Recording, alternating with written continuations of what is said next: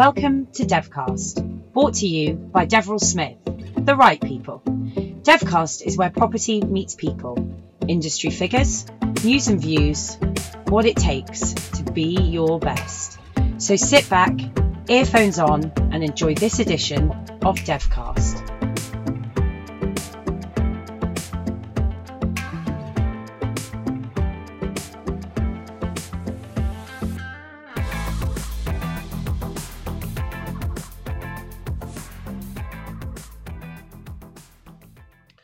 Hello and welcome to Devcast, Deverell Smith's audio series, which holds exclusive and thought-provoking interviews with professionals right across the property industry. My name's Andrew Deverell Smith. I'm the CEO and founder of Deverell Smith, and today I'll be joined by LGBT activist and founder of property surveying company MHBC, Antonia Belcher. Antonia has had and continues to have a fascinating life and career. Before founding MHBC, Antonia worked for 32 years at Mellersh and Harding, entering as a surveyor and working her way up to equity partner. Whilst that is impressive in itself, it is during her time there that Antonia found her voice and strength to bravely transition in what is commonly accepted as a heavily heteronormative industry. Antonia, thank you for joining me. Thank you very much for allowing me to come along. Not at all. So I've been looking forward to this for a while. I'd really like to ask you questions about life before career. Is that okay? Can we kick off? Yeah. No, that's fine. Talk to where are you from? Where were you born? Where did you grow up? What was childhood like for you? Okay. I was born in February 1957 in a place called Chertsey, just outside of London, 35 miles, I think, ish out of London, in a small bungalow, not at hospital. I was born at home, and I'm the eldest of four. I have two younger brothers and the extreme younger sister. My father, a very working class background. My dad was a builder. He had just started his own building company, hence that's why I ended up coming into construction. And he worked every God-given hour of the day. We hardly ever saw him as children. We only really ever saw him on a Sunday afternoon. He would even work Sunday mornings and really just not the Sunday afternoon. And my mum, a devout Catholic, a single child herself, with very Catholic parents. And my dad, a total agnostic atheist, everything you could say, not religious at all, but a man that lived by a very simple creed: do unto others as you wish done unto yourself. He left school at 13, and he said the best thing he could do was draw a reasonable Mickey Mouse, and that was about it. He went on bomb sites at the age of 13, clearing up debris and making them safe, and learned to wield a hammer and to use a saw, as he says, and that's why he became a junior carpenter and trained up to be a cabinet maker and then to create his own building company. So I have immense amount of respect for my dad. He achieved a lot, and in his older years, he became the president of his own Rotary Club locally in Chertsey. So for a man who left school at 13, hardly read or write, to become a president of a Rotary Club, I think he did very well. And he instilled in me the desire and the ambition to do well myself. And as a youngster, I think from about the age of 11, I would go to his joinery shop and I would sweep it at the weekends, clear all the sawdust away from the machines, and I'd earn my pocket money.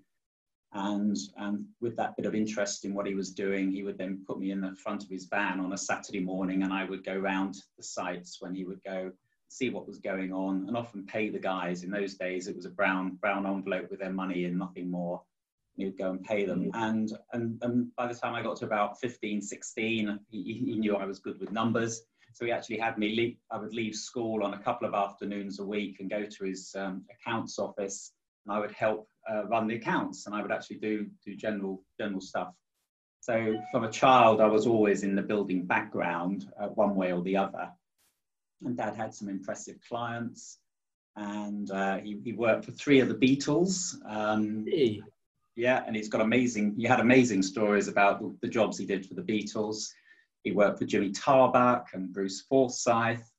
Yeah, some of the sort of celebrity great and good. Not all of them were perfect clients, I must admit. Some of them he didn't trust at all. But it was just a fascinating experience. And my dad was very much a salt of the earth character. You know, he didn't sign contracts. He shook hands with his clients. His word was his bond, and he would never let them down. I think most of them did abuse him. In this day and age, you know, looking back, being in the building industry myself and looking at what happens on contracts, I can see that my dad was probably taken for a ride quite often. But he was a happy man. He instilled that in us as kids.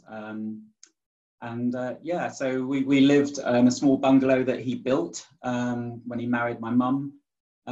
Tiny place now. I've gone back there and looked at it and thought, how the hell did 4 children grow up there and live there? But we did. Yeah, so that's it. We lived in Chertsey until I was about my mid-teens. Then we moved to Perford, and then we moved to Ottershaw, which is not far from Chertsey, where he built another house. I think Mum had got onto him enough and said, now's the time you've got to build me a house, having done it for so many clients. And so we've been always in the area around Woking, Guildford, and indeed I now currently live not far from Guildford with my family. Very good.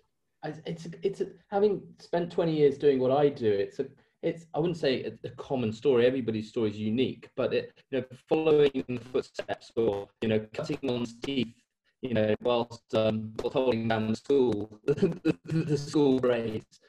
It's not a common sort of path. I can see the passion that you speak for him, and it makes total sense for you to progress in a career that you have. Do you want to tell us about that? Yes. So I, because of my inner being that I never allowed to be expressed, which I can talk about a little bit in due course, but I needed to challenge myself. I needed to, as I was a young teenager and wrestling with this idea, am I really a boy? And not being able to tell my family, because it would have decimated my family had I said anything. I needed to keep myself. I had to stop my mind thinking about this inner thing that I had in my head. And the only way I could do it was to stay really active. I learned that if I concentrated on doing things, then I wouldn't think about, my circumstances. So it just made me, I think I messed around as a youngster. I had 2 younger brothers and we played a lot. And I liked mucking around. Although I sort of, from a fairly early age, I think more or less from when I could logically think, I questioned the fact, am I really a boy? Because I didn't think the way that I thought most boys thought. I thought other things, and it was just, I was just questioning my gender. But as I said, I couldn't tell anyone, and I would never have told my family.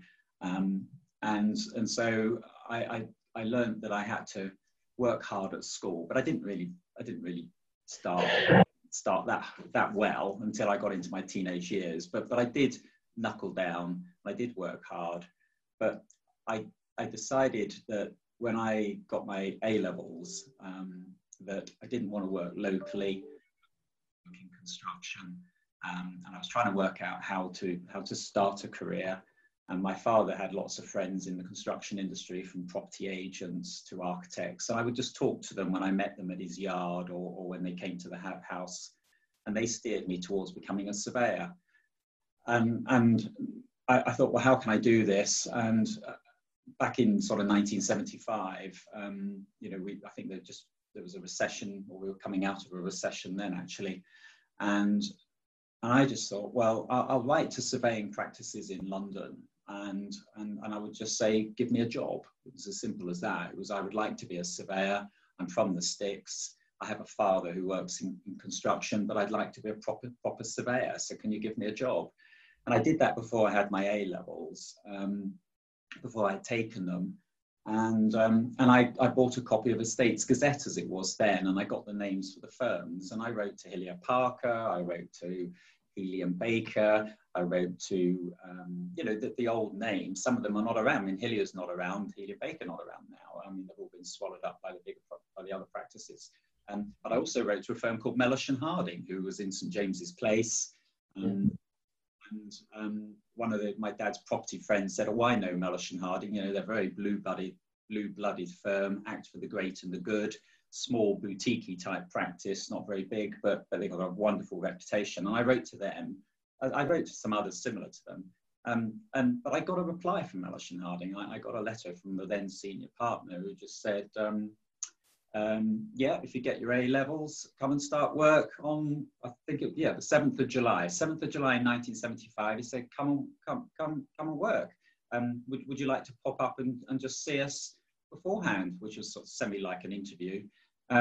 So I actually showed this to my mum. I said, Mum, I've actually got a reply. And she said, oh, look, let's go up. And so she came up with me to meet the then senior partner of Mellersh and Harding.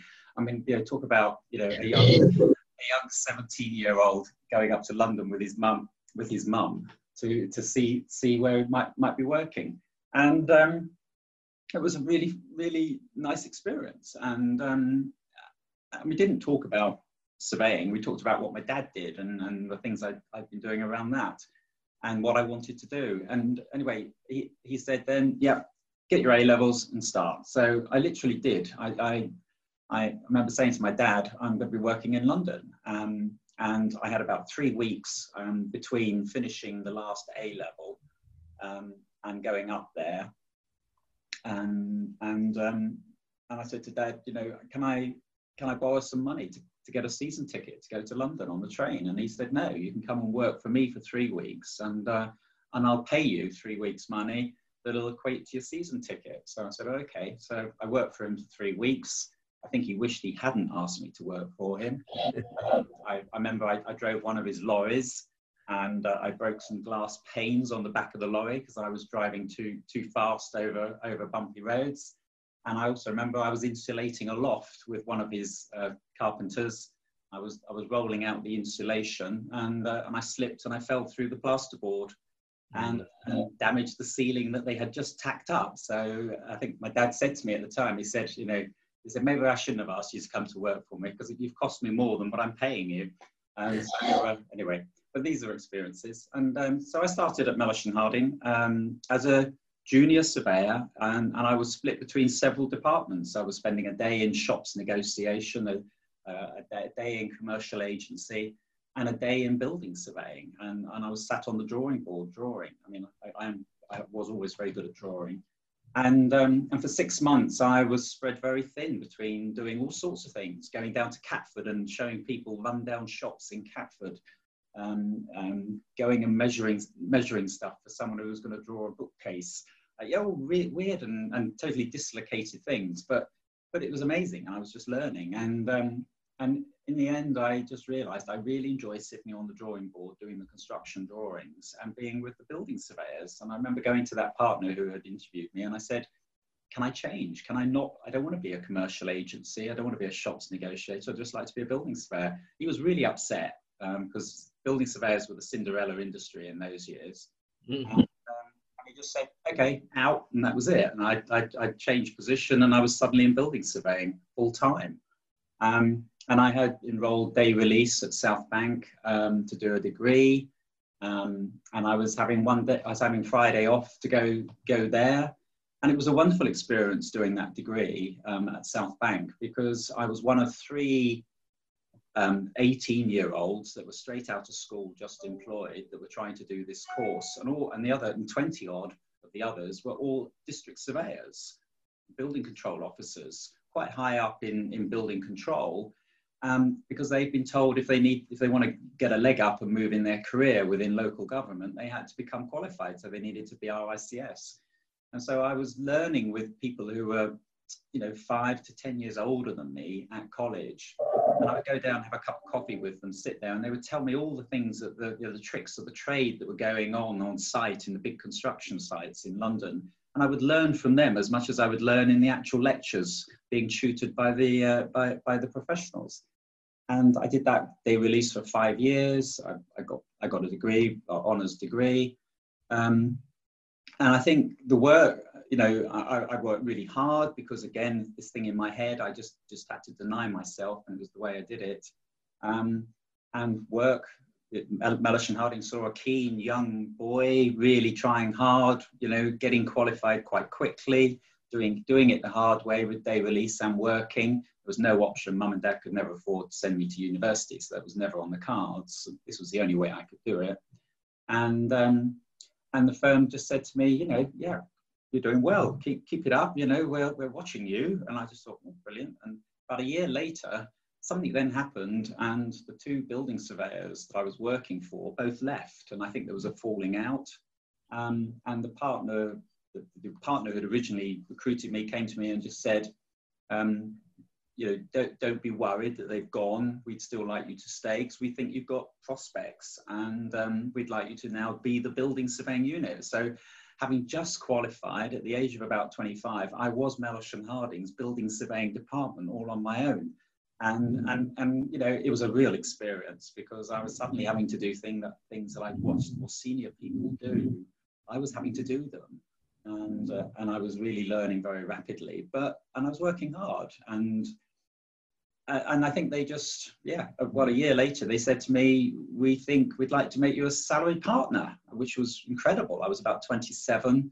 And it wasn't what was going on, what I was seeing others do. And they said, well, we're going to make you a salaried partner. We'd like to put you in charge of the building surveying department. We'd like you to recruit more people, and we'd like you to start it properly. And I said, well, I watched what the other two guys were doing who've left. And a lot of what they were doing was residential work. And I just don't think residential's where the real action is. You know, building surveying's moving up. It's getting into commercial property. It's doing so much more now. You know, maybe you'll allow me to look more in the commercial sphere and do office fit out and things like that, and not just the residential client work that we seem to have sort of been doing when I started. And they sort of said, yeah, if that's what you want to do. I don't think they really thought I was going to do that much, but yeah, if that's what you'd like to do, then get on with it.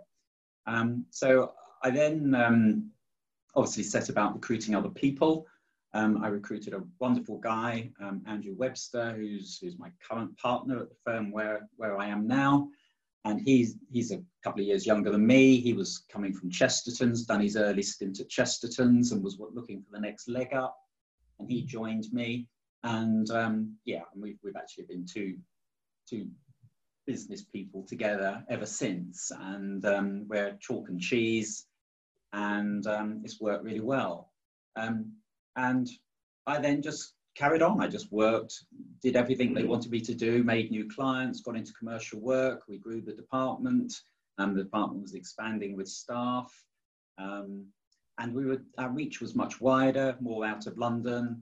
I was suddenly project managing projects in Telford, in Manchester, in Birmingham, and I was driving all around the country doing it.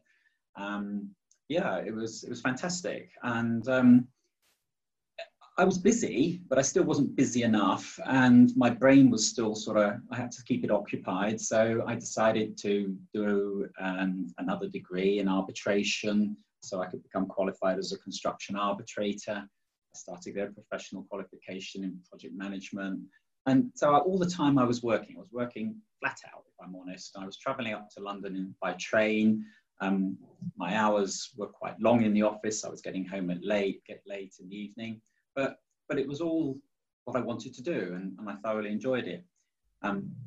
In the background, socially, I had met a lovely girl on the train going up to work, and we had decided that we should be together, and we got engaged, and within a year we were married, and she's still my wife, and we had our first child, Nick. He's my eldest boy now. He's 36.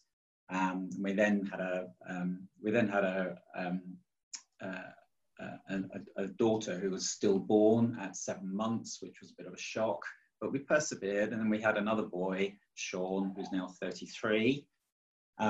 So, to all intents and purposes, you know, I was in a perfect place. I was respected at work. I've been made a salaried partner.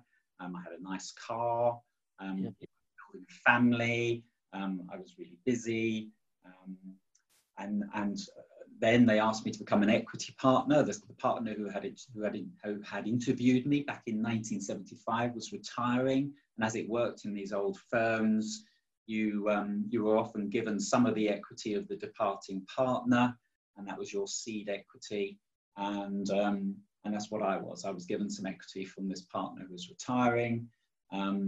Obviously, I had to give up my salary, and I had to rely on that equity being enough to match what I was earning, but it incentivized me more to go out and get new clients and to start really making the department profitable. And I got busier. I also had a bit more money and decided to buy a property in France to renovate in my summer holidays. I never really took a holiday, and I didn't go away in a true holiday sense. So I ended up buying a property in France, and I would go over there. And my dad was retiring at this point. He was stopping work. And I just said to Dad, I've done something crazy. I bought this house in old rundown vicarage on a lake in France, and it's a wreck. Do you fancy going over there and helping me restore it? And he did. He came over, and he spent a lot of his time over there restoring it for me, with me visiting and doing things. And that was a wonderful thing, because actually I then got to really know my dad. We were building fireplaces and doing all sorts of weird things over there. And he could actually mix lime plaster and use it in the old traditional way and repair plaster moldings and plaster cornices and things like that, and which is a lost art now. We very rarely see that, but Dad could do those sort of things, and it was just wonderful being with him. And we would talk about his childhood when he'd never ever told me that before, and I would learn things about my dad that I never knew. So very grateful to that old property in France and what it created. But I think the point I'm trying to make is that for all of that early part of my life, as the man everyone knew me to be and what I was doing, I was just busy, and to an extent that was a pretense to stop me thinking about something else that was always there, and that was the fact that from a very young age I had questioned my gender, and I wondered, am I really a boy? Why do I have these thoughts that suggest I'm not? And in my younger years, I would invent a place where I would mentally go, and I would almost envisage this situation where I'd been kidnapped and forced to become a girl, so that I could be a girl, but not willingly, if that makes sense. And that was all I ever did mentally. As puberty struck and those changes occur, I just found that those thoughts got stronger in me, and I just wondered why, and I could never understand it. But my defense was to lock it out by just being busy. But I got to my sort of mid-30s, and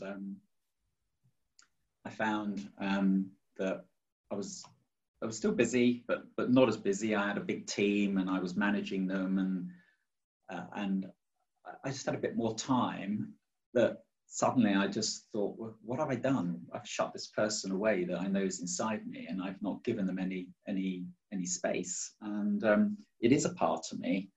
And I just found myself thinking about it. And I found myself one day in Marks and Spencer's, and I was buying a skirt, and I was buying a blouse, and sort of furtively trying to hide them in the carrier bag and get out of the store.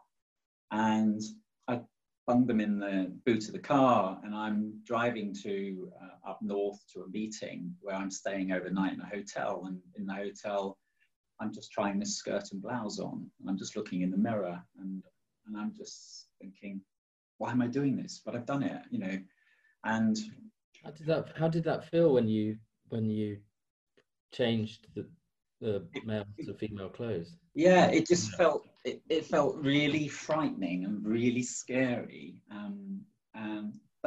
But I did it, and but there is, there's no denying it. There was a comfort, and there was a comfort that I was doing it, and there was a comfort wearing them. But it was just strange, because I was just looking at the male me in these clothes. And anyway, driving home, I dumped them in the motorway service stop waste bin, disgusted with myself, and said, must never do that again. A few months pass, and I find I bought some more, and only I bought maybe a pair of shoes, and I probably raided a bit of makeup from my wife's makeup bag when she's not been looking. And I've sort of planned it more, and I'm off somewhere else again. And then I'm in that hotel room and I'm putting those things on, doing the makeup, and I brush my hair differently. And I just start to think, you know, maybe you could have been a girl. Maybe visually you could have been a girl. You know, you just start to say to yourself, you start to egg yourself on, I suppose. And but again, I was disgusted and frightened for what I was doing, frightened for what it meant for others, and I threw it away. Anyway, this went on for a little while, and maybe a year. Sporadically buying things, and because I had the house in France and I was doing it up, I would often go over there on my own for a weekend, and I would buy stuff before I was going to France, and so France became a bit of a dress-up place for me, where I was able to do it with no one watching, and I became more inventive, put more makeup on, did my hair, stuff like that, and I did get to a point where I could look in the mirror and I could see my younger sister, but as an older version, because, you know, I did look like her. And I suppose that was really the start of it then. I was beginning to realize that this is Antonia, you know, there is a person called Antonia. Well, I didn't call her Antonia, but there was a she in me, and the she was quite strong in me and wanted space. But I'm an anorak. I mean, that's how I make my money, by being technically good at what I do and considering everything and assessing all the risks. And so I was constantly thinking, what am I doing here? What's the risk profile of it? And yet the power to do more was growing. And it was because I was allowing myself to do that. So it came down to a point where I had to decide what to do. So by now, we had a daughter as well, Justine, and she's now 27, and she's the mother of my grandchild, who's now a year, and who are self-isolating with us at the moment. So I've got Justine and her husband and my grandson here with Andrew and me, the 5 of us, and we've been isolating for the last 3 months. Brilliant. Which has been wonderful having the little one here. We're very lucky. But I decided I needed to give Antonia more space. So it was at the time when buy-to-let was booming, or just starting. It was just getting everywhere. And I remember saying to Andrea, I said, look, we've got a nice house. You know, I've got a bit of money now. We've paid the mortgage off. We're no longer in debt anywhere, and we're not worrying about the overdraft. Why don't we buy one of these buy-to-let properties and let it and make some income? It's a good investment, maybe a pension.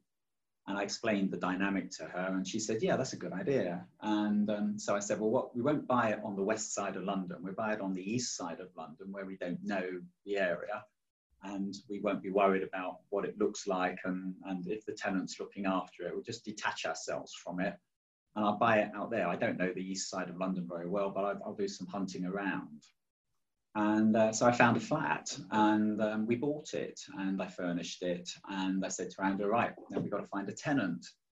So, but I wasn't finding a tenant. I wasn't trying to find a tenant. I was just feeding her a fib and just saying, oh, it's getting difficult. Everyone who's gone round it doesn't like it, or they won't pay as much, rah, rah, rah. And I said to her one day, I'm getting fed up with this, really. Do you mind if we don't let it and I use it during the week? Because it's not far from the office, and I can network more in the evenings at work, be more effective. And when I come home at the weekends, I'll be more refreshed from not traveling so much. And she said, well, actually, that does sound like a good idea. If you're happy we can financially do that, then do so. But of course, it was all a ruse. I had no intention of letting this flat. I had the intention of it becoming Antonia's pad. And at that point, I started living in London from Sunday night through to Thursday evening. And I was going home on the Friday after work. So I had basically Monday, Tuesday, Wednesday, Thursday in London. And I would leave work. I'd go to the flat, I bought my wardrobe, I bought everything I wanted. I was kitting out a woman's first home, and I would would take me 2 hours to get properly dressed and nicely done. And then I would go out and I would explore London as a whatever you want to call it. I could have been a transvestite, a transsexual, but I was being Antonia. I was being a nocturnal Antonia. And it was wonderful. And I had bought my first copy of Time Out. And this was all pre-internet, of course. You couldn't go on the internet and find out about all these things. And I was an absolute greenhorn. I'd never read anything about LGBTQ plus issues at all. I mean, I had no gay friends. I had no lesbian friends. I didn't know anyone of an LGBT, nature. So I was learning all this for the first time. So, and I realized if I bought Time Out, I might find some risky places where I could probably go and have a drink.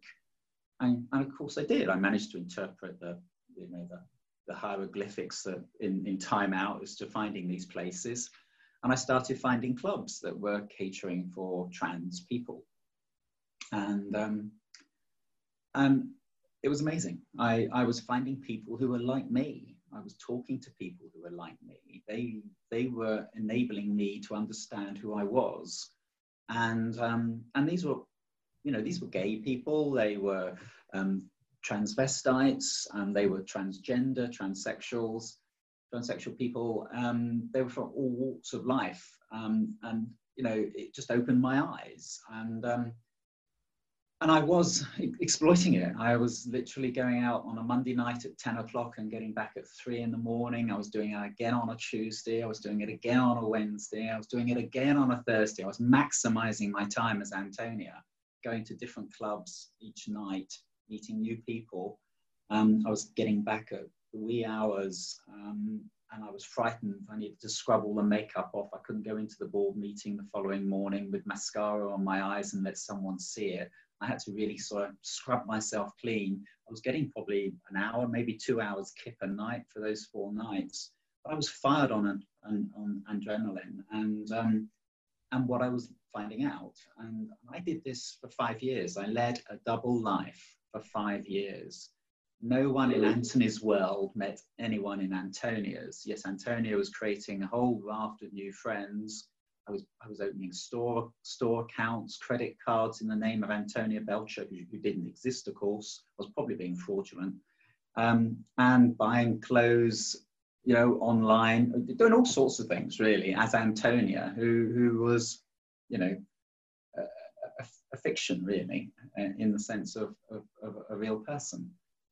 But I enjoyed it, and I did a lot. And more importantly, I found out about myself. I found out who I was, because, I thought in the early years, I thought I'm transvestite. I thought I just like putting on women's clothing, and I'm getting an enjoyment out of it.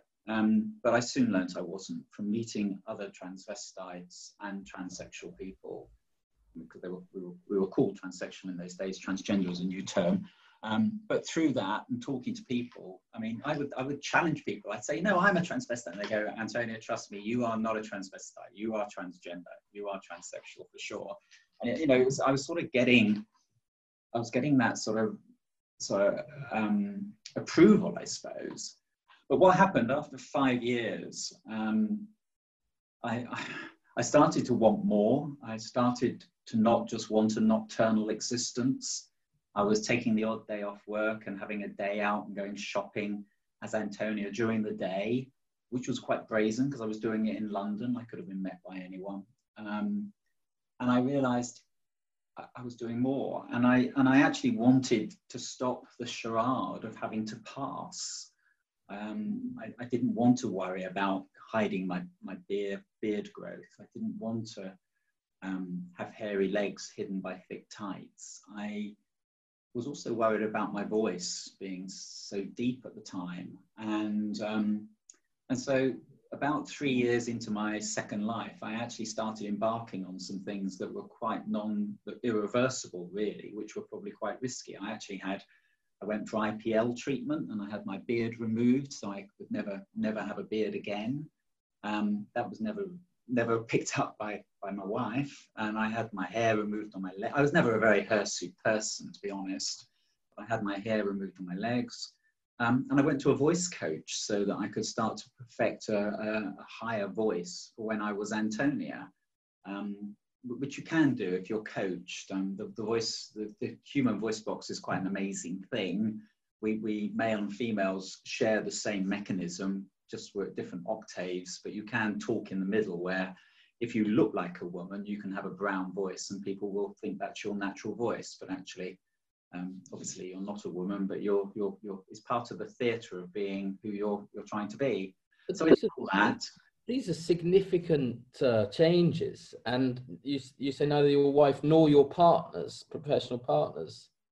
No one picked up on it. No, it was quite amazing, because I also started taking hormones, which was a mistake, because I had been talking to a lot of things happen in the trans world, you know, below the line, the everyday line, and medication is a big problem. And in those days, obviously, I couldn't tell my family doctor what I was doing, because the family doctor would worry about Andrew and the kids if I was doing these things. So there's no way I could talk to my family doctor. So I ended up talking to other transgender people who were taking hormones, and they were taking them in risky ways. And they referred me to a backstreet quack, for the want of a better word. And I went and saw him, and he diagnosed me as having gender dysphoria, which is the technical term. And he said, you know, he was quite happy to prescribe me with hormones. And so I went along with that. I was keen to take them to see what they would do to my body and how I would react. Sounds crazy, but it's what I did. And I went and saw this chap, and he gave me a little bit of paper which just said Antonia Belcher has gender dysphoria, and it's quite natural for her to dress as she does, and is taking hormones. And he gave me the prescription, and I got them. And basically all it was he gave me the pill, and I was taking the pill. But again, being the anorak, I thought, this is daft. You know, you're putting something in your body, you don't quite know what it's doing. So I found myself a gay doctor in Harley Street, because I thought that was safe. And I just said to him, you know, I've started doing this. I want you to know, I'd like you to do full bloods on me every 6 months and make sure that it's not doing any damage. Because if it is, then I must stop. And he said, okay. It was all quiet, hushed, hush. I paid him cash. And he became a friend, actually. And he was an interesting character, because he was one of the boxing council's doctors. So he was a boxing doctor, and although he was gay, and he took an interest in what I was doing, because he'd never had anyone come along and say they wanted to do this. Anyway, 6 months on, I got my bloods back, and I had a thing called prolactin. My prolactin reading was very high, and he said to me, there's only one thing that's odd, is your prolactin reading is too high. And I said, oh, what does that mean? He said, well, I'm not really sure. He said, I've never had this in a male patient. I'm sure it shouldn't be. So I just said to him, I said, right, well, maybe you could go and research it. I'll carry on for another 6 months, and we'll take a review of it then. And if it's really going the wrong way, we must do something. And he said, yeah, that sounds common sense. So 6 months on, 12 months after taking, my prolactin reading was out in orbit. It was absolutely going berserk. And, you know, and I had done a little bit of research and realized that, you know, lactating mothers after childbirth would have high prolactin readings. But in men, it's not the normal thing. And generally, it's a sign of something called an adenoma, a tumor that develops on the pituitary gland, which sits between your eyes in your forehead, and it's the endocrine gizmo that controls our growth. People who are small, people who are over tall, they either have underactive or overactive pituitary glands. But in someone where you're not, it's not a birth defect, but it comes online, it means generally you're growing a tumor, and the tumor can lead to blindness and ultimately brain damage. So I thought, well, this isn't good. I need to sort this one out.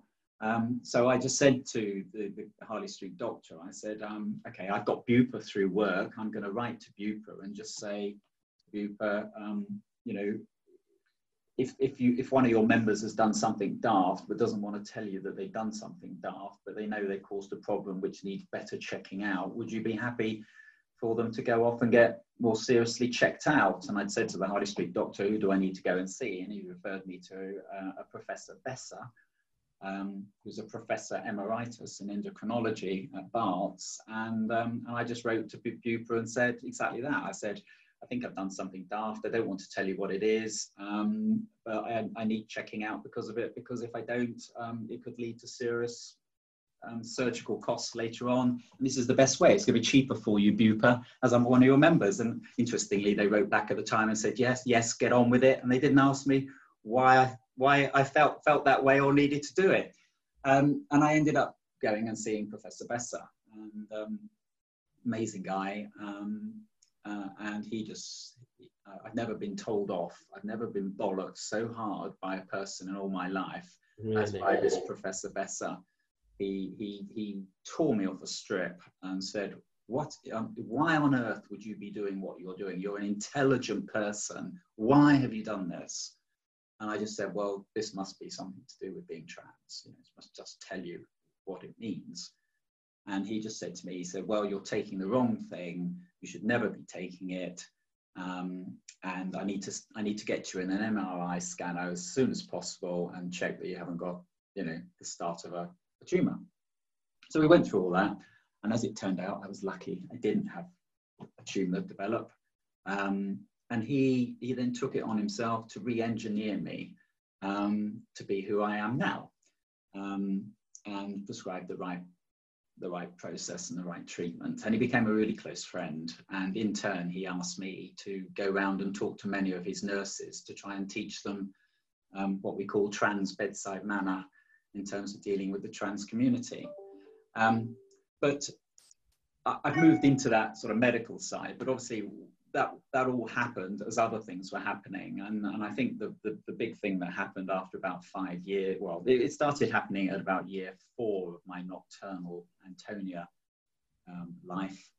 I really started to dislike myself. I was enjoying myself. I was enjoying being Antonia. I was coping with it. I was keeping the two lives separate. I was managing. But I just started to dislike myself for the lies and the deceit and the cheating that I was doing. I mean, I wasn't cheating in any, you know, I didn't have another partner. You know, I wasn't doing anything. I was just enjoying being Antonia. But I realized that I was cheating. All the people who loved me didn't know what I was doing. And I suppose in a way I wanted to try and link my lives up. But for a year, I just played around with this in my head as to what can I do? And I kept coming back to the simple equation, which was, you know, either I got to put Antonia back in the box and lock her away and never let her out and be Anthony and be the husband and the father and the business person I am, or I'm going to have to let Antonia have some more permanence, and I'm going to have to stop it being clandestine, and I'm going to have to tell people what I'm doing. But I battled with that for a year, and it really got to me. And who did you tell first? Sorry? Who did you tell first, once you'd made the decision that... Well, I actually told my wife. We went on holiday. It was about 5 years into the nocturnal life, and I've been battling it for about a year as to what to do. We went on holiday, went to Seychelles. We had a beautiful week. And we were having dinner on the Friday night in a lovely setting. It was just really romantic. And my brain sort of took over, or my mouth took over. And I just suddenly said to her, you know, Andrew, I'm going to tell you something that's going to change our lives forever. I'm going to tell you that I'm not who you think I am, and that I've been doing something else. And I told her, just told her just like that. It's like it's like it just came out of me, and and it destroyed her world at that point in time. Immediately, automatically, just destroyed it for her. And we had a really difficult period, obviously, and when we got back to the UK and a few weeks in, we talked more calmly, because initially it was very difficult. She didn't want to talk to me, and if she did, it was tearful.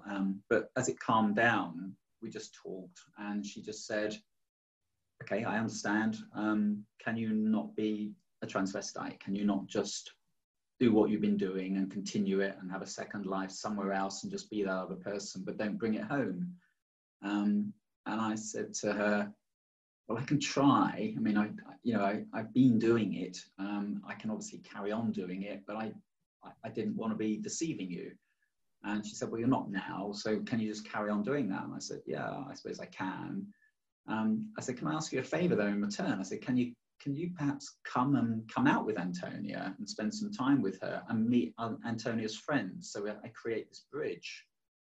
And you know, she was really good. She said, yes, I'll do that. And so for about 3 months, she would come to the flat and see me get dressed, and then she would come with me to the places I would go to. She'd meet my other friends. And, you know, we'd get back home and she'd say, that was a lovely evening. They're really nice people. I can see you're safe. I can see that you're well liked. You know, and she was sort of almost relaxing. But we did it for about 3, maybe 6 months. And at the end of it, I realized actually that it was quite a problem for her, because what I thought was helping her was actually making it more difficult, because she realized that where she thought I was only a transvestite, she was beginning to realize I wasn't, that I was actually trans. And that when she met all the people who knew me, had known me for 5 years and were my friends and had shared experiences with me as a woman, she realized that there was so much more to it. And I think at that point, she realized it was more permanent, and it wasn't something that could easily be turned off or easily just followed as a second, you know, as a hobby in the background. And it was then that she found it really difficult. It was then that we started growing a bit apart. Andrea drank a bit more than she should do. She said to me she didn't want the children to know. And she said to me, I think, you know, if you're struggling with it, then that's your problem, you know, don't bring it home.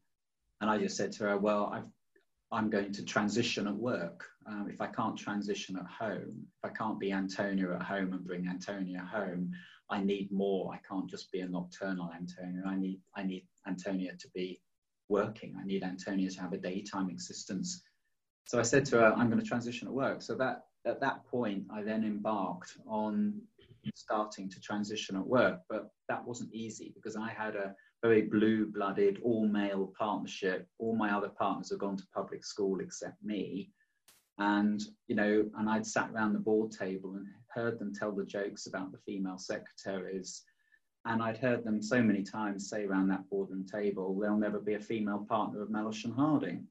We're an all-male affair. And I'm thinking, oh, blimey, how do I now tell them what I want to tell them? How do I broach this subject?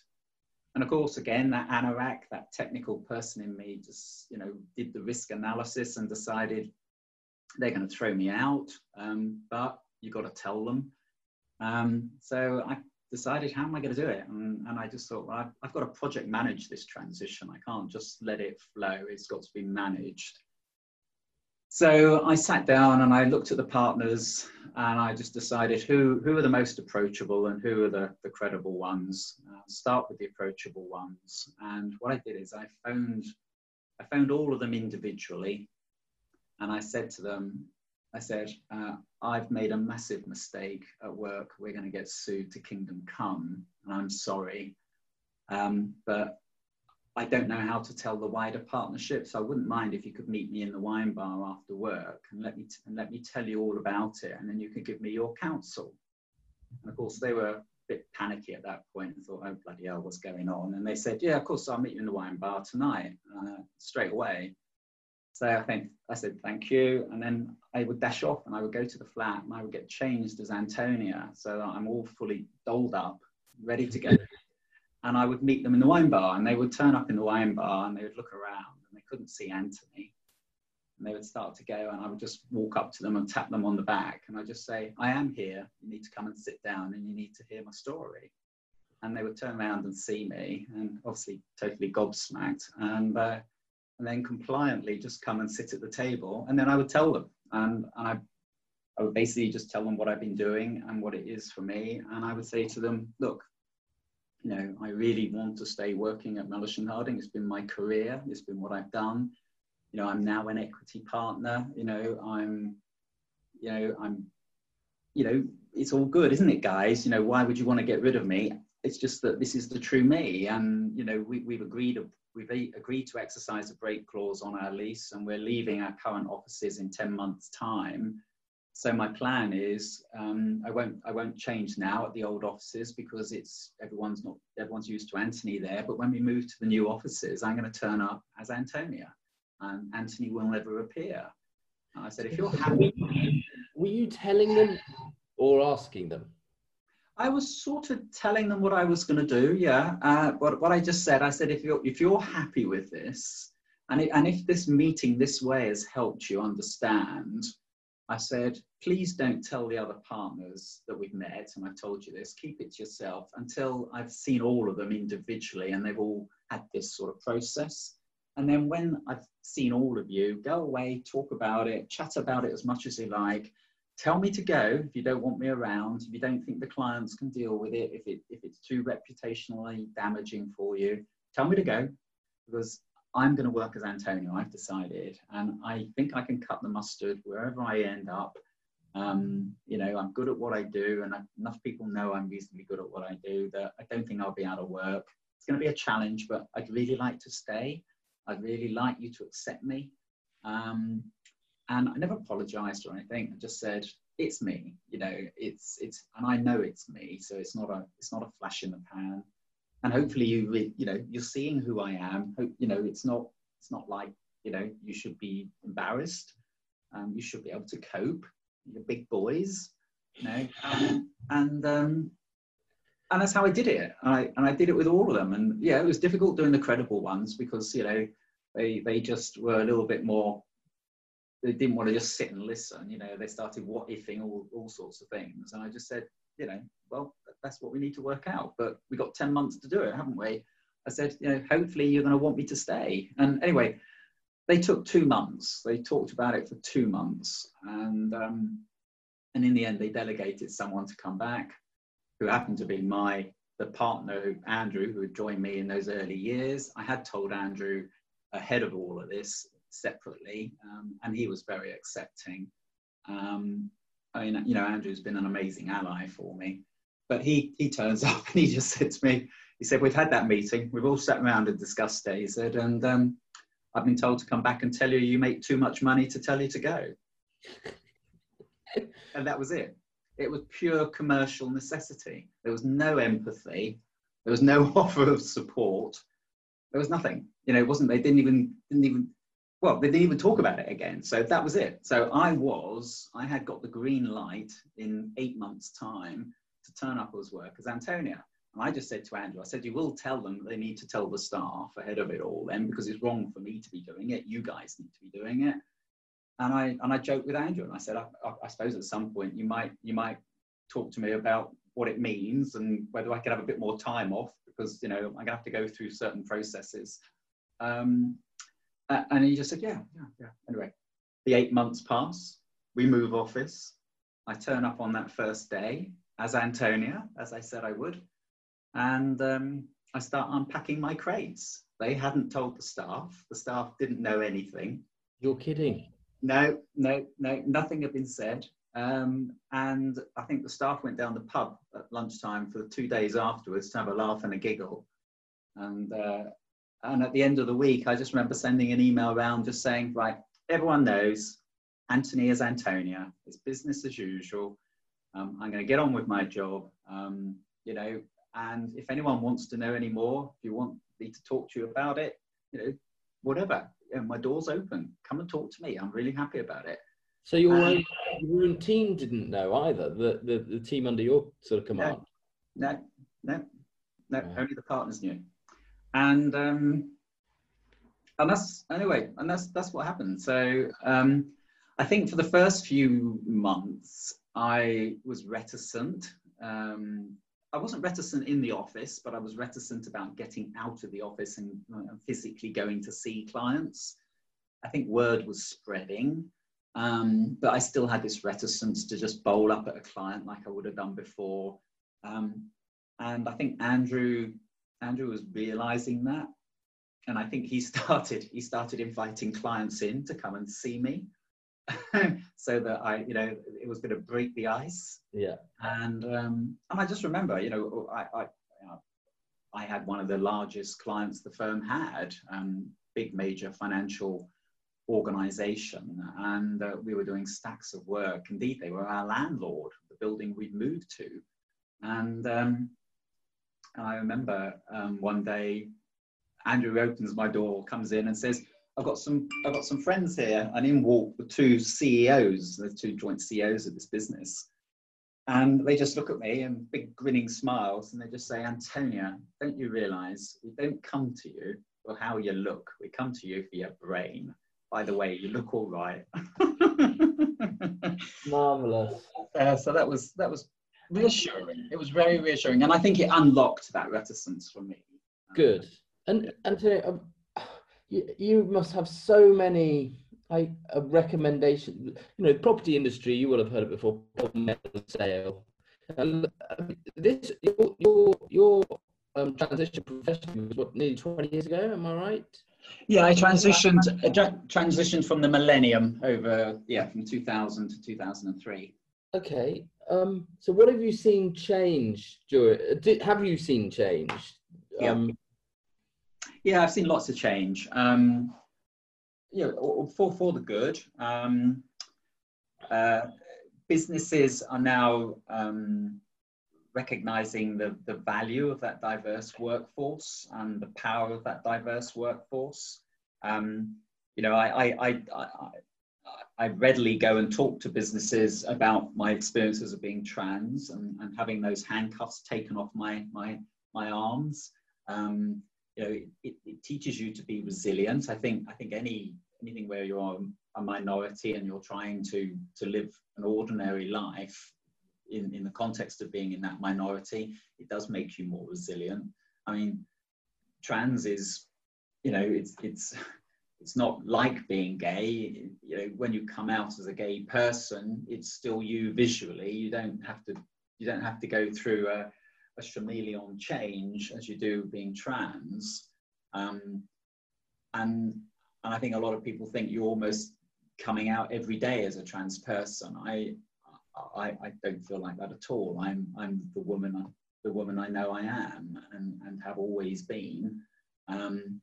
And I think it's been powerful. I think clients have recognized that in me. And one of the things clients often say is, blimey, Antonia, if you can do this in the construction industry, we want more of you on our jobs, running them. So if you could describe the reaction you received, I guess it's not so much new news anymore when you're in terms of your professional network, but in those earlier years, if you could describe the reaction you received in one word, what do you think that would be?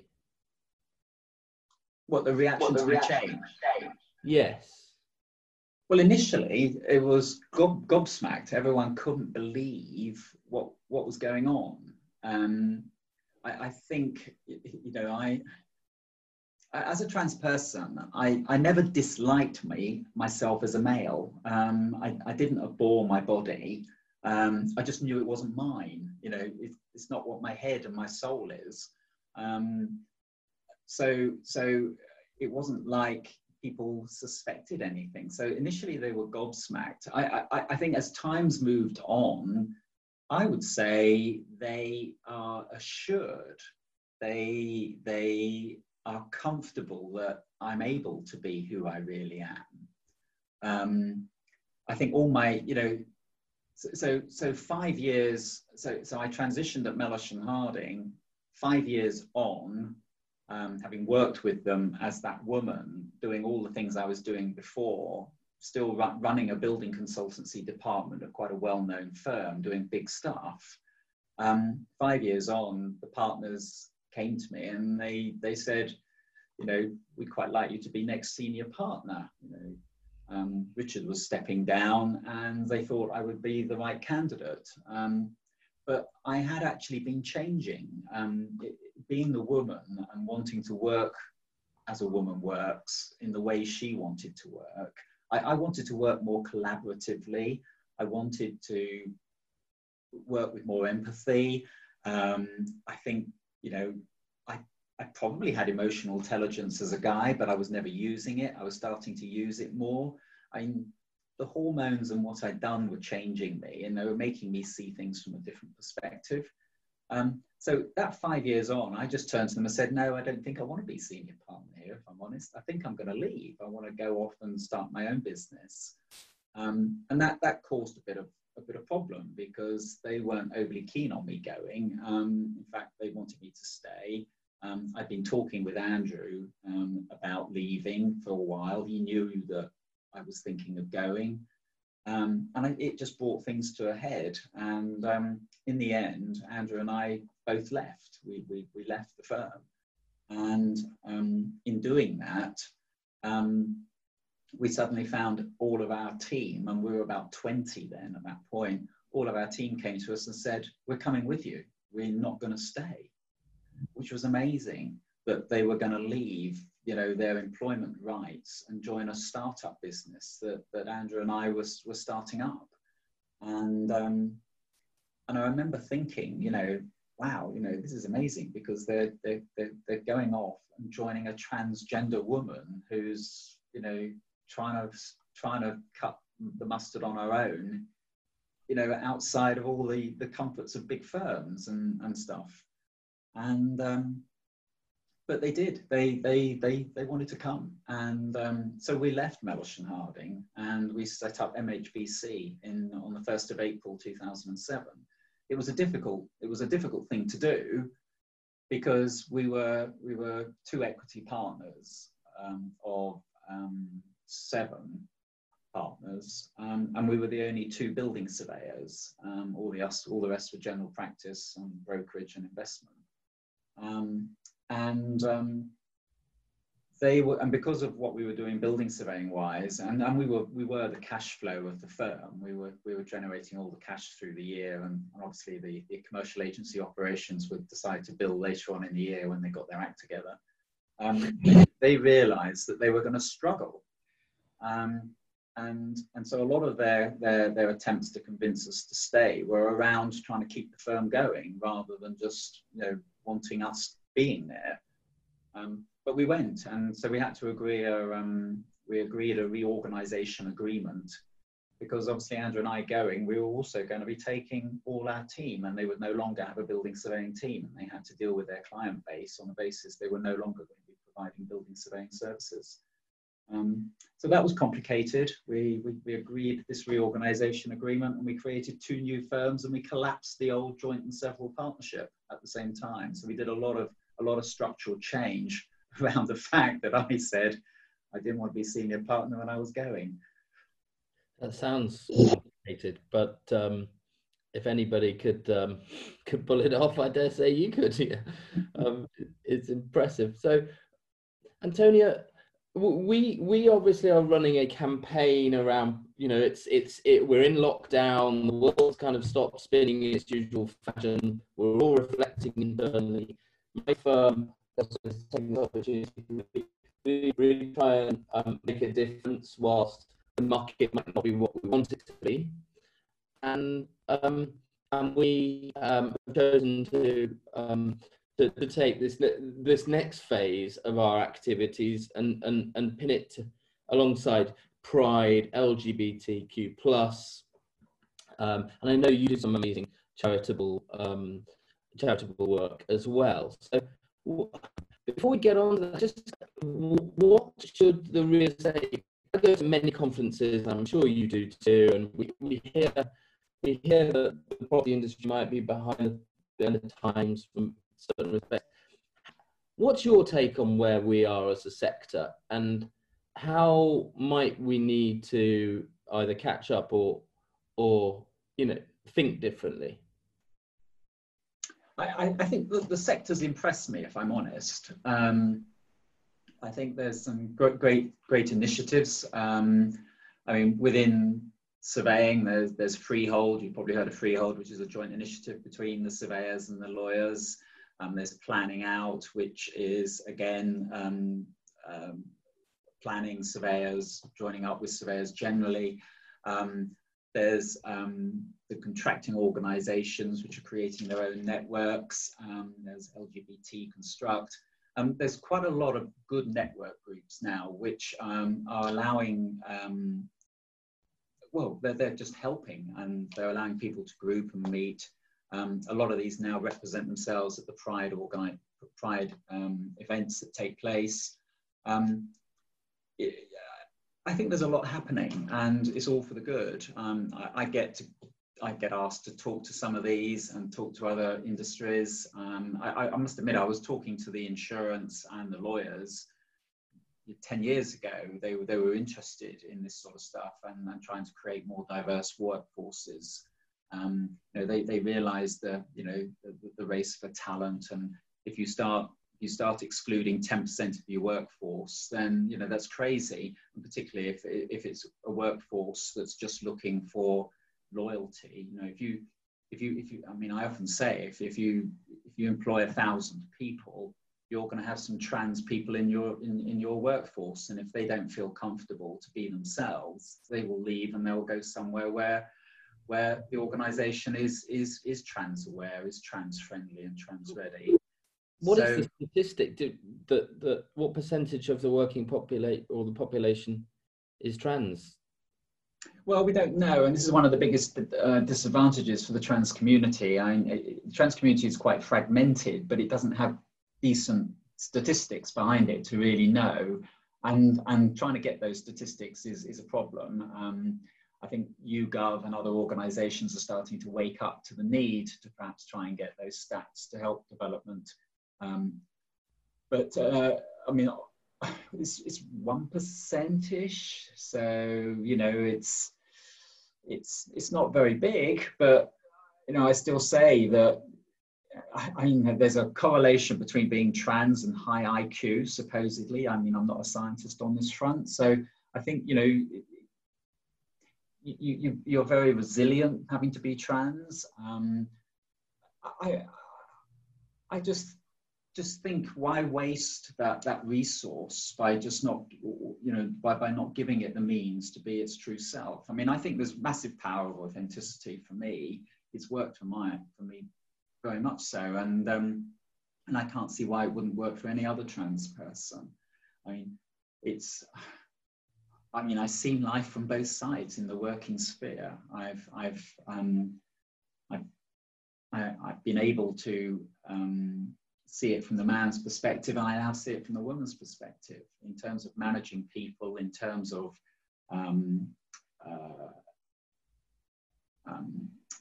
assessing situations, dealing with situations. I like to think that it's given me unique skills.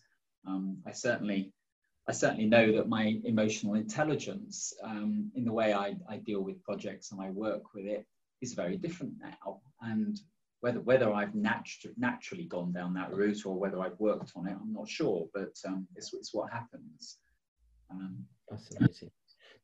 Tell us, Antonia, tell us about the charitable work that you do, because it's incredible, and I know many of our listeners will be very interested to hear how they might be able to support your causes.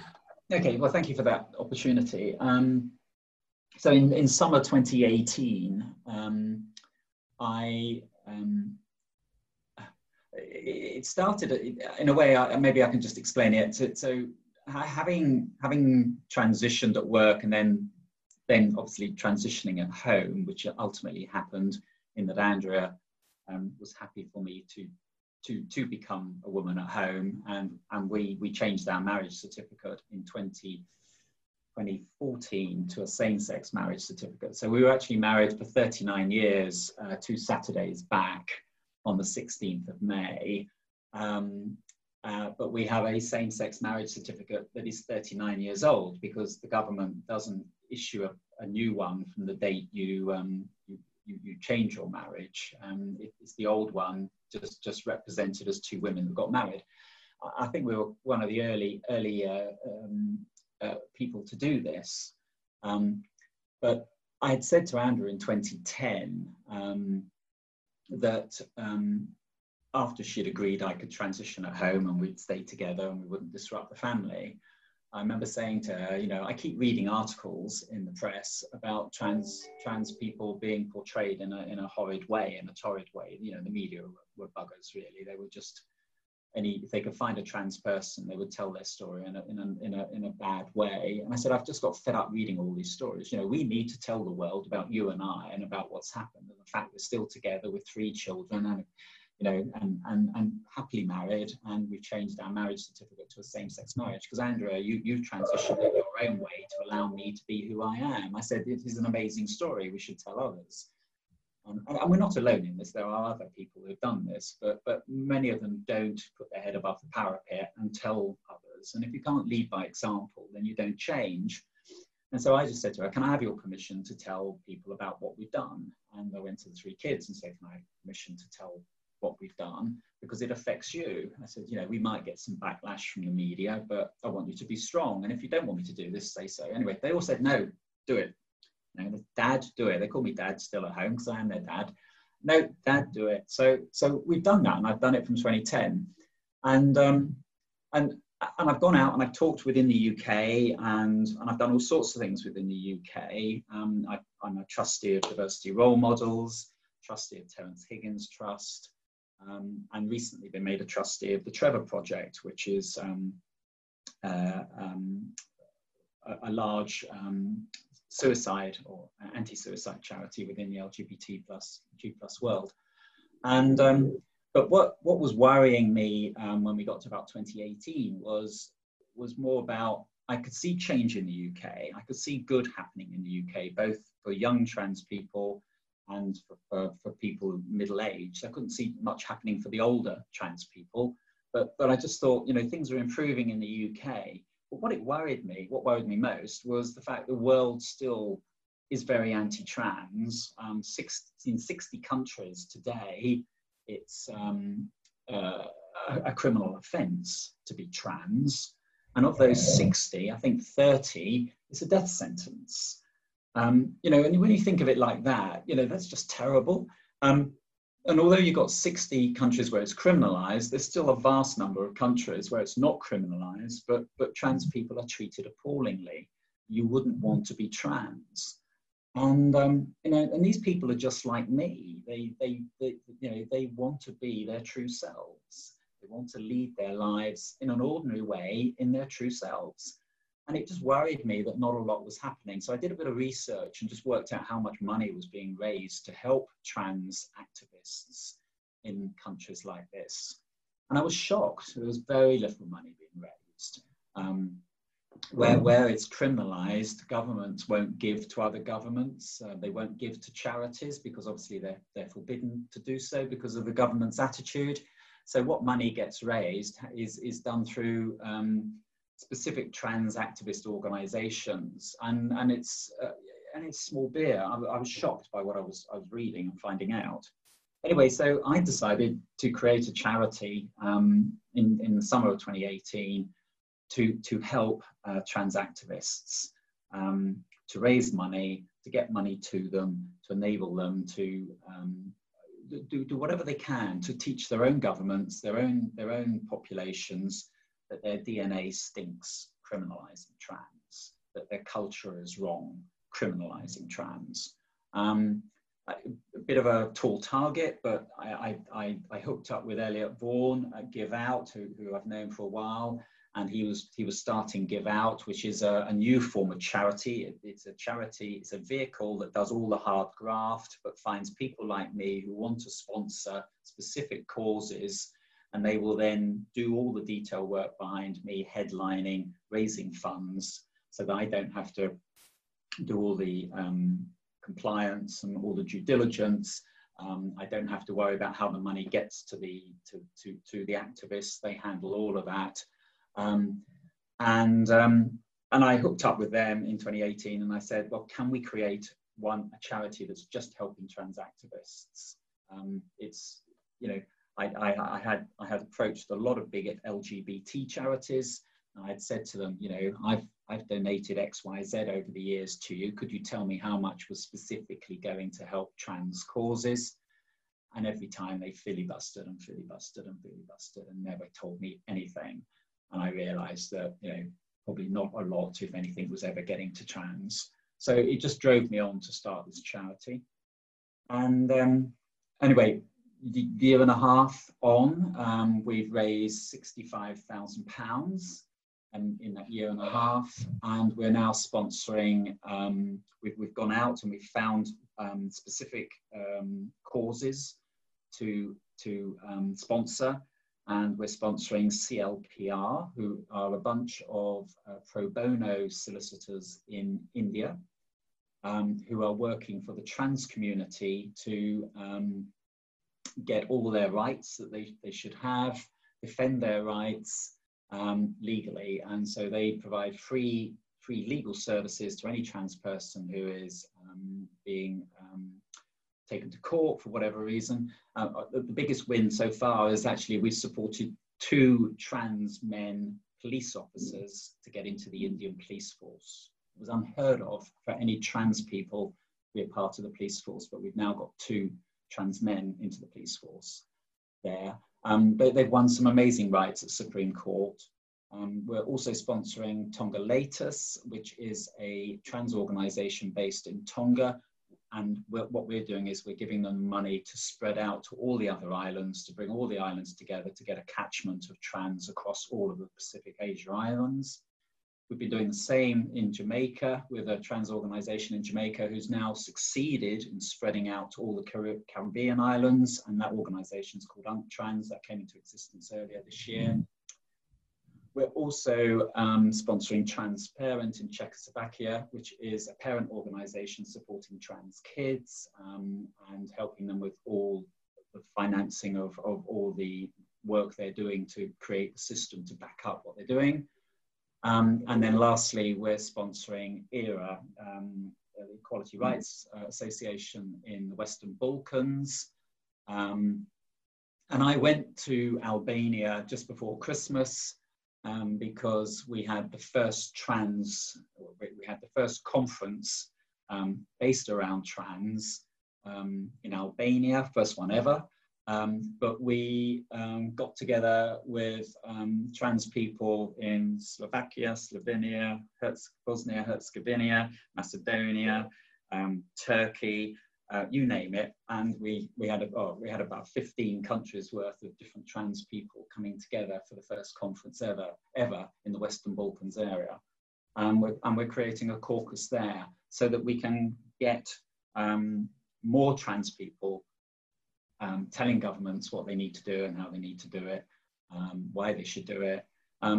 So it's small beer at the moment, but it's great to be funding these organisations and helping them do these things. You know, in our case, you'd be surprised how far a pound goes in some parts of these in parts of the world here.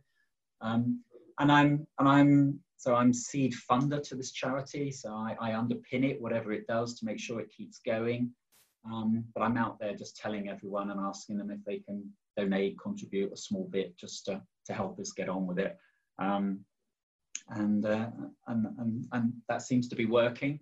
Well, we can most definitely do that, Antonia, okay. and we absolutely will. And the other thing I hope that we can do, which might help, is by circulating this podcast, but also all of the links that you can share with me.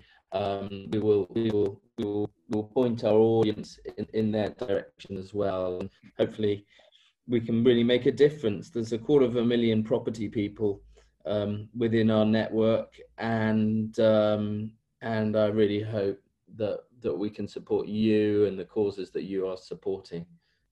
You are one fascinating human being. I'm privileged. I've done nothing but this for the best part of 20 years. And what I do is meet people, interesting people. Everyone's interesting. You are particularly interesting. And I've been podcasting now for I don't know, 18 months or so, And I can safely say we've broken the record for the longest podcast, and I don't think we've scratched the surface. That's the sad truth. So I've let myself down and our listeners down, and maybe when we're allowed out of lockdown, we could do round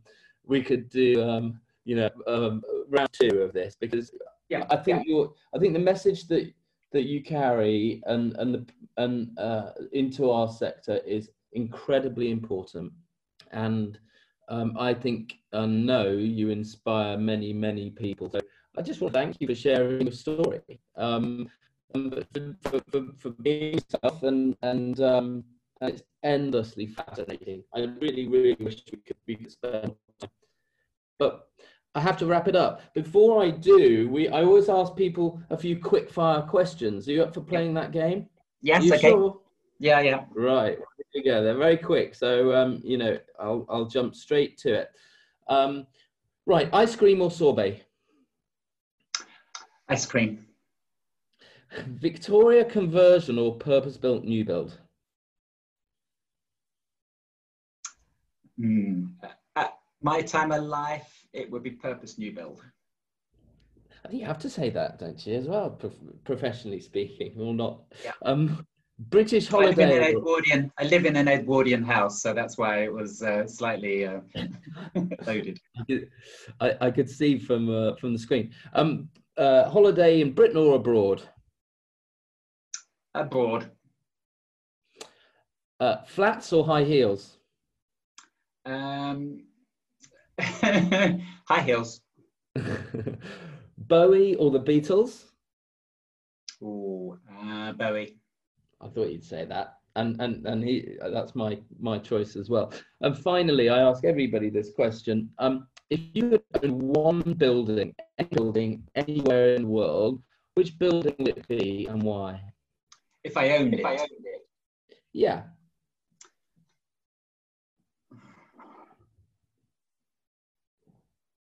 Wow, that's a good question. That's an interesting question, isn't it?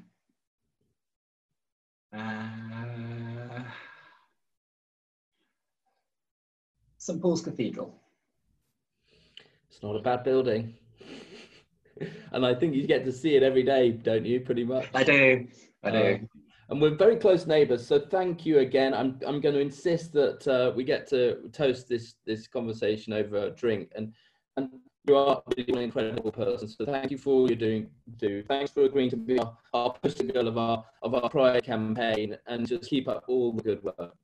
Thank you. I'm very honoured that you've asked me to do this, and thank you very much. I've enjoyed it, so yes, thank you. Okay. Happy? Yeah, that's Thank you so much. No, that's okay. That's okay. Yeah, I hope you're happy with that. I mean, I could have just. I mean, as I said everything on the recording, but you're so interesting. Just such a life you've led, and I mean that. Maybe I can pop down. I'm on Cannon Street, so by all means, yeah. I mean, I don't know when I'm going to be in the office, but yeah, no, let's do that. Have a coffee or a glass of wine. That'd be nice. Yeah. I mean, there is so much more that I scratched the surface of what's happened. And how it's happened, there's.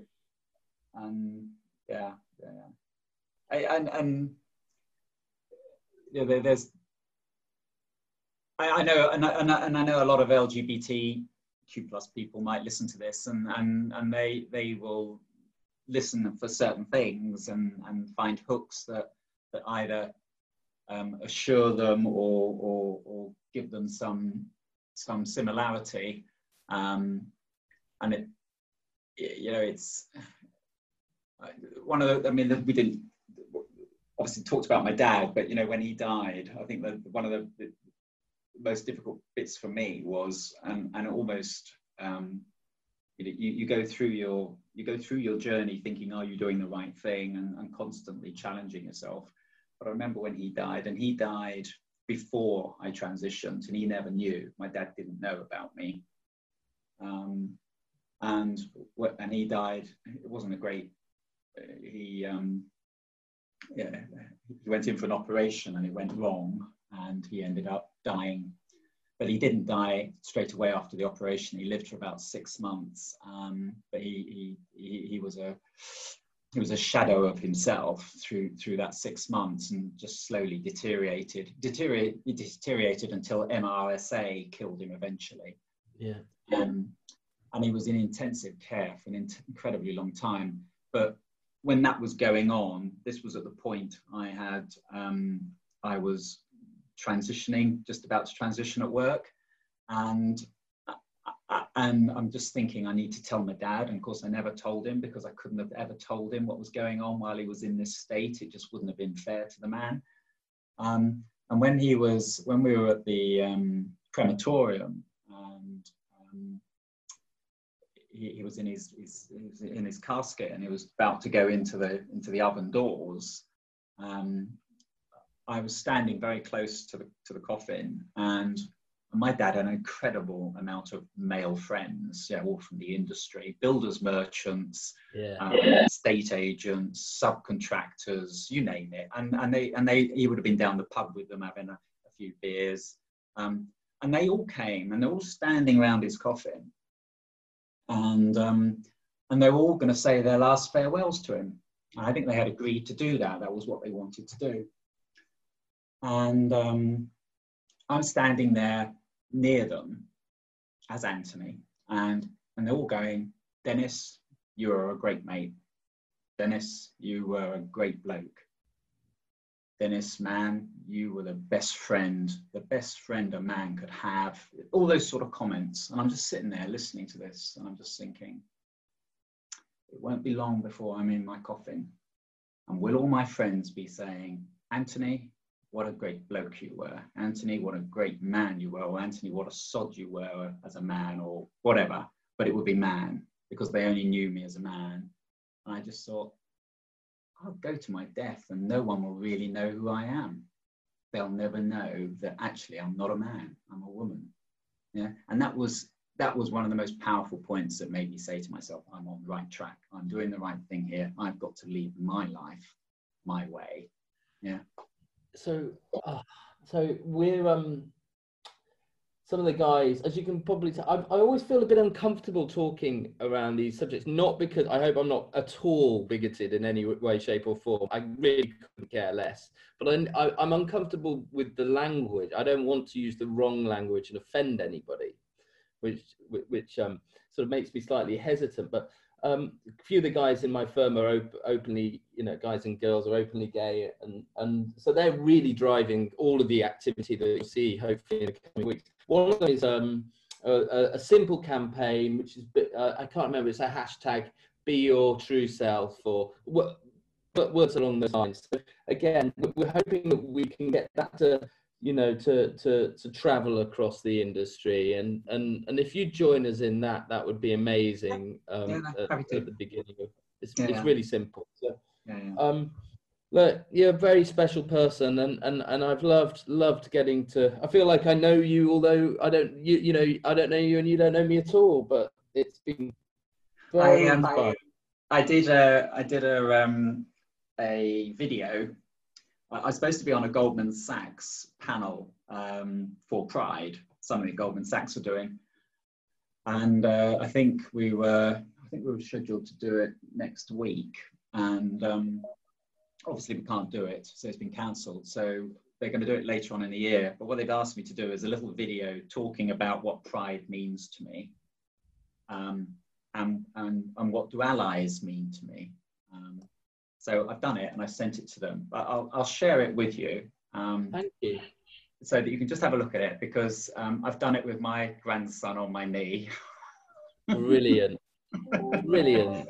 He's a total bloody distraction, as you'll probably see when I try to do it. But yeah, I'll share it with you, and you can see. Please do. And look, I can't thank you enough. But let's get behind your charitable causes, and let's have some fun along the way as well. I think it's really important. I'll send you details on the charity, and we just issued an update of what we've done, which is what I mentioned. So that will go into things in a bit more detail. Thank you. Take care of yourself, won't you? I will, and you. Okay, right. Bye. Thanks a lot. Bye. Bye. can join the DS movement by visiting ds.deverellsmith.com, and you will receive the latest Devcast episode direct to your inbox.